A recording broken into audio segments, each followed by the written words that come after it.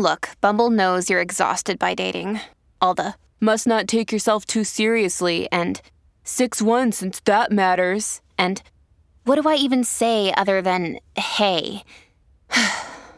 Well, that's why they're introducing an all-new Bumble with exciting features to make compatibility easier, starting the chat better, and dating safer. They've changed, so you don't have to. Download the new Bumble now. At Evernorth Health Services, we believe costs shouldn't get in the way of life-changing care, and we're doing everything in our power to make it possible. Behavioral health solutions that also keep your projections at their best? It's possible. Pharmacy benefits that benefit your bottom line? It's possible. Complex specialty care that cares about your ROI? It's possible. Because we're already doing it. All while saving businesses billions. That's Wonder made possible. Learn more at evernorth.com/wonder. Welcome to the Sharkpreneur Podcast with Kevin Harrington and Seth Green. Kevin Harrington is the inventor of the infomercial, one of the original sharks from the hit TV show Shark Tank, and has generated over $5 billion in TV and digital direct response sales. Seth Green is the world's first trusted authority on cutting-edge direct response marketing, a best-selling author, and the only 3-time Marketer of the Year nominee. On the podcast, Kevin and Seth interview sharkpreneurs who share straight talk on what it takes to explode your business. Why do so many businesses struggle while others seem to explode overnight? Do you wish you had the secret to this type of exponential growth?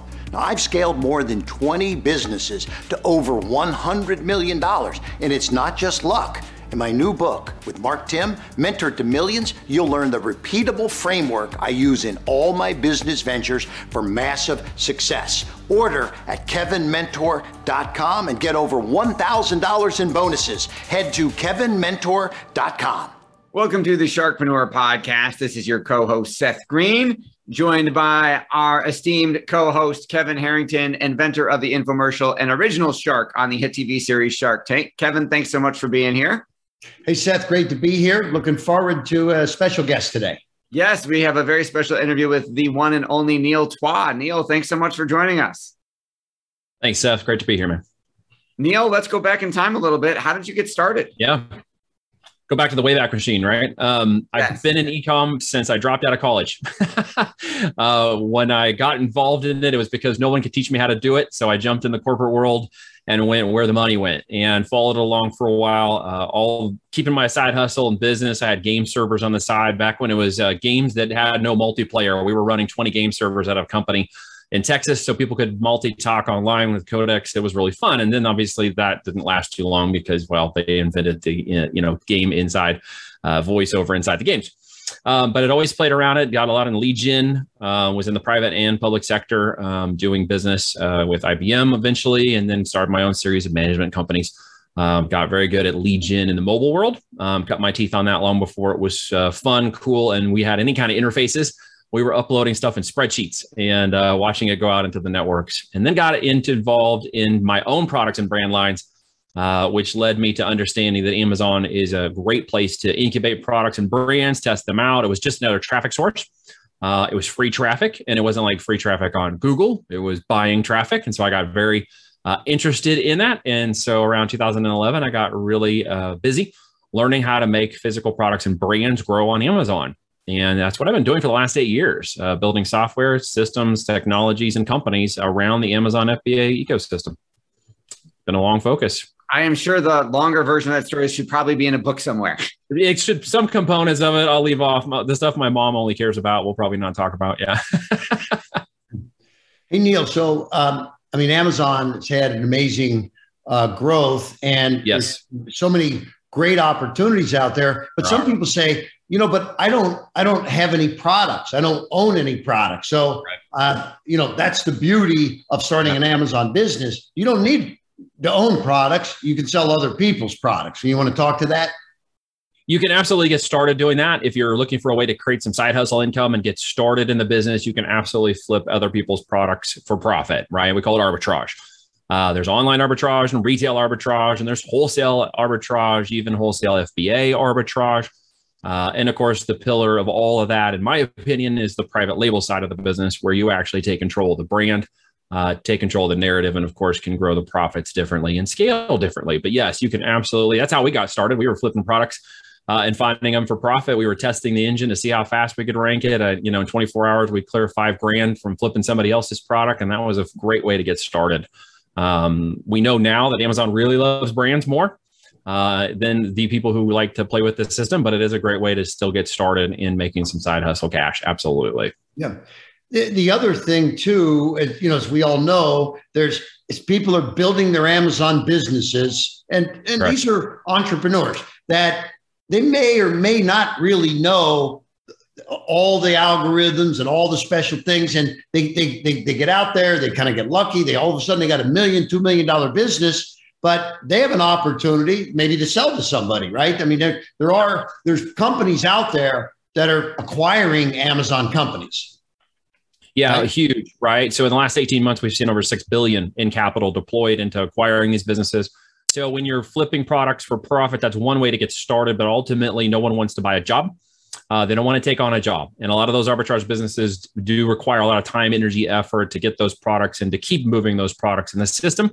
Unlike Fulfilled by Amazon or FBA, where those products are shipped, managed directly from their warehouses to consumer. It shows up. We call it subscribe and spend in my house because the wife is like 3 to 5 packages a week. Many of you might be as well. So it created a really amazing ecosystem to create autonomy and economies of scale that do not require huge warehouses from our side of the fence, or even giant employees, or we can do a lot of stuff with virtual assistants. But to even get past that point, I always have to go backwards in time for just a second and answer the question that was posed to me on one of my first coaching calls. It's the one that everybody has. I got to the coaching call. The gentleman was like, that's great. I get the concepts, but what the hell do I sell on Amazon? And that was the one question that always comes back. It's great to see and think with the end in mind, and always build towards that idea that you're creating an asset, that you're leveraging your time, capital, investments, et cetera, towards an asset gain at some point, an exit, a leveraged exit, if you will. But to remember that you got to build one profitable product that leads to a brand that leads to a profitable company. And so it always starts with that question, what the hell do I sell? And how do I even get started with that first product, right? Yeah. And, I mean, you've sold so many products over the years. Yes. What are some of the biggest lessons you've learned navigating those ups and downs? Yeah, it really got away from the concept that I am profit-centered only by self and turning that around to servant leadership and looking at the actual consumer as I would a family member, a person I know, naming that person and getting into who they actually are and determining what the value is to them, and then looking for a product to actually sell into that value. It's a little bit different. It's kind of a reverse way of going at it. When you want to grow a business or grow aspects of the business, a lot of times, obviously, profit is a big component. Sales are a big component. There's the revenue is vanity aspect of this, right? We call it in profit is sanity and cash flow is king. So at the end of this, what I'm really after is there a way to get an average order value? Is there a way to get a customer lifetime value tracked and managed and grown to a certain amount with a brand on Amazon? So I was looking at the 90-day cash flow. We're looking at the annual run rate of these businesses. We're seeing it very differently from that perspective. And we're trying to solve a solution. As I'd said before and I say this, you may hear this if you've already listened to me on another podcast, but it's a real simple thing. I don't go after the people who want their teeth pulled for $300 in an hour. I go after the people who are willing to pay $500 to have that tooth out in 10 minutes. And when you look at the different aspect of that demographic, that person is willing to pay different price points for things they consider to be solutions. And so we look for the solution-oriented buy, right? So we look for those folks who are saying, okay, I don't want the $29 cheap Chinese plastic crap I'm going to stick on my butt while I'm climbing up the back of Pikes Peak. I want the $79 gel air cushion with the hole in the middle so it doesn't crunch and munch on my goodies and I can get upside the back of Pikes Peak. And of course, I want the panniers that go with it, the high-end ones, so that all of my $1,000 worth of gear doesn't get destroyed. And I want the better bike handles and the calipers. And you're looking at a different solution-oriented customer level. And that's where we really started to approach branding differently than just product flipping. And when we got into that mode, we started raising our prices, going after higher affinity markets. And of course, the profitability came after finding those solutions. So we really approached the market, again, from a business perspective that happens to sell e-com. And we chose Amazon's FBA system because there's where people are buying in 30 seconds or less, which is really gives us an inroad to that brand. And so one question that, somebody gets to a point that kind of flatlined their growth. Yeah. This is because they don't have the extreme knowledge, et cetera, et cetera. But how do you, when you look at an Amazon business and you see that flatline, what's that telling you, or what are the chances of being able to take it and run with it from there?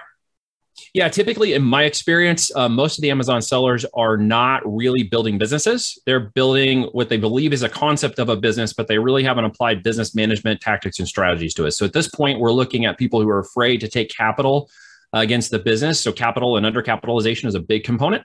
You hardly ever see them overcapitalized, which is another failure point in business. What we also see is a lack of real understanding of how to take advantage of the system. They typically don't have enough product or brand diversification. They aren't segmenting their brands into additional brand opportunities, 2 or 3 avatar variations. And of course, they don't understand an iterative product launch cycle that continues to develop that brand and those additional product lines in the marketplace. They may get to the seat and the panniers, but they sort of stop there. And it literally gets down to an understanding of the knowledge and capitalization of that growth. And every time we look at one of these businesses, we see the same 5 aspects of those businesses and the reason why they didn't grow. When they break past that, 7 figures, multi-7 figures, 8 figures in 12 months is totally doable. Which is absolutely incredible and life-changing to a lot of people, of course. When did you decide to start sharing some of your knowledge and expertise with others, and how have you been able to help? Yeah, in simple terms, we got successful. We launched 8 of these brands. By 2016, we were doing a lot of business. We had made a lot of clients very successful who had come to us and by proxy just said, hey, so-and-so is a friend of yours who said you were selling on Amazon. And that's literally how we got into the client relationship game that we do now. We choose very strategically who we like to work with. We usually only work with 10 people at a time. We're looking for a segment of people who understand diversification. They're into things like infinite banking and multi-tenant real estate, and they're into passive income revenue streams, and they're looking for ways to diversify or deploy capital in other ways. So we've evolved through sort of the mentor coaching sort of thing and into more of the mentoring.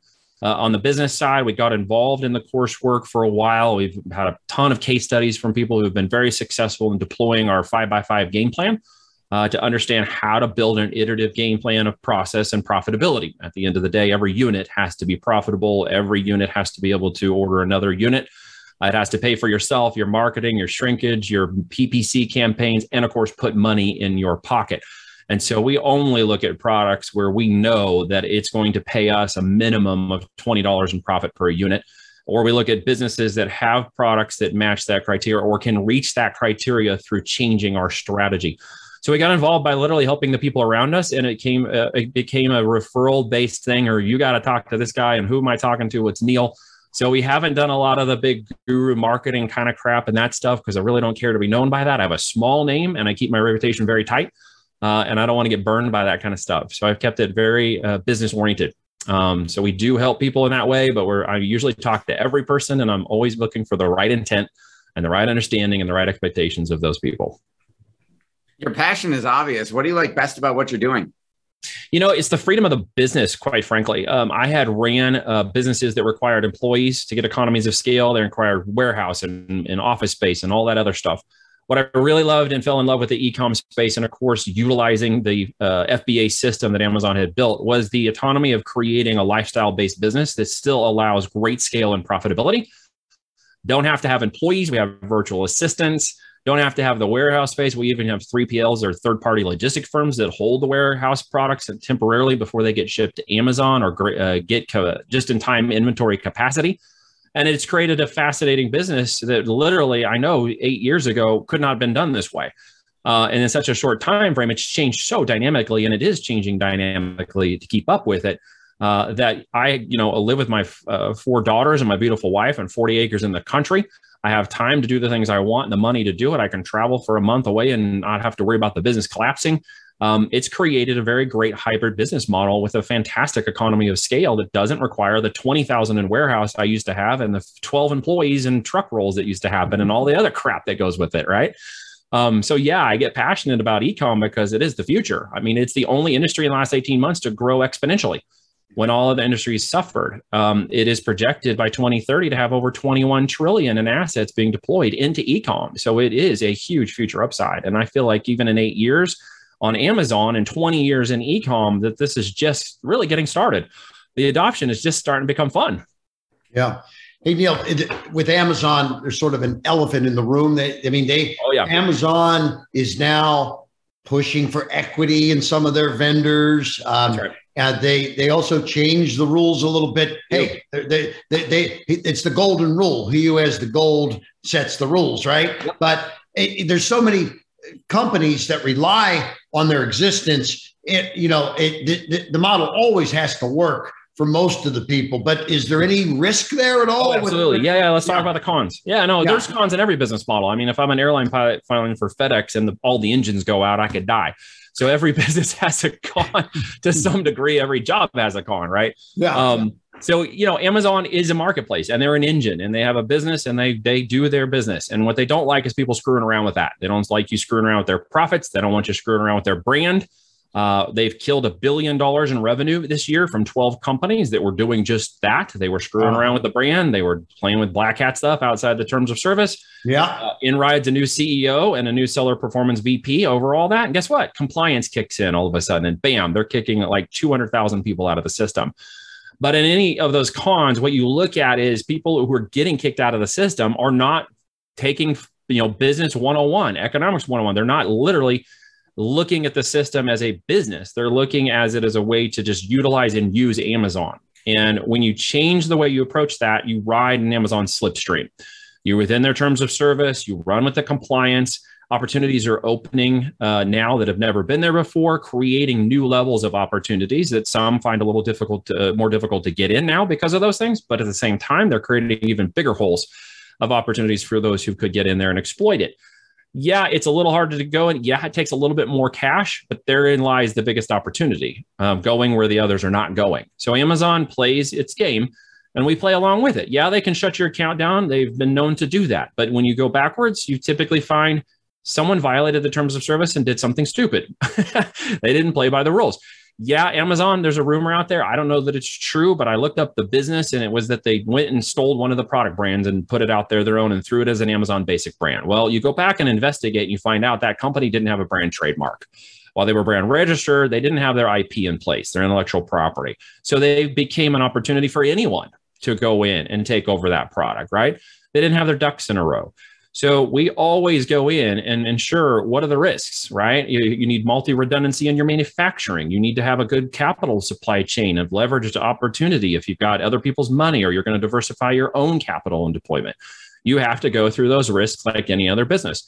You can diversify a brand outside of Amazon and open multiple channels. It's so much faster to do it. They're only 31% of the e-com market, although we talk about them a lot. They're still a whole nother world of product to brand, but it's a great place to incubate that product and know the customers want it, the language, the graphics, and traffic, and then it really moves fast outside of that. So yeah, there's cons with the system when you're playing in somebody else's backyard. Facebook's killed my accounts before.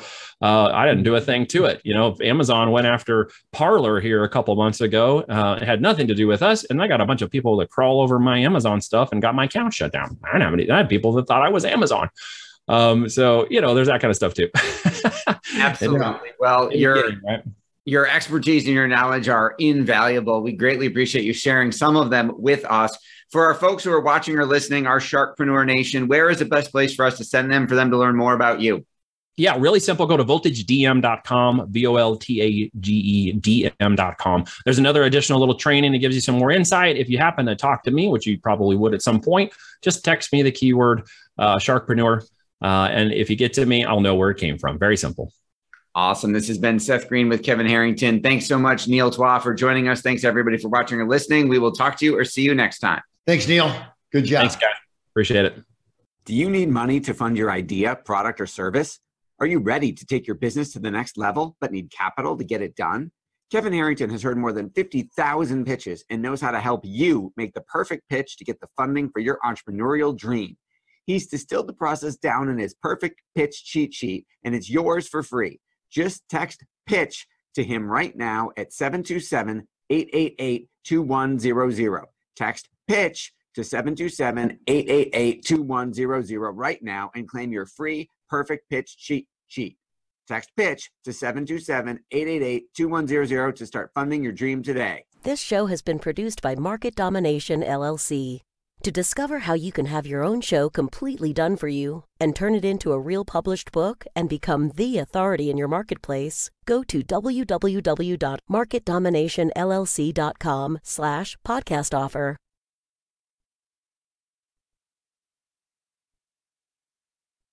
This podcast is a part of the C-Suite Radio Network. For more top business podcasts, visit c-suiteradio.com.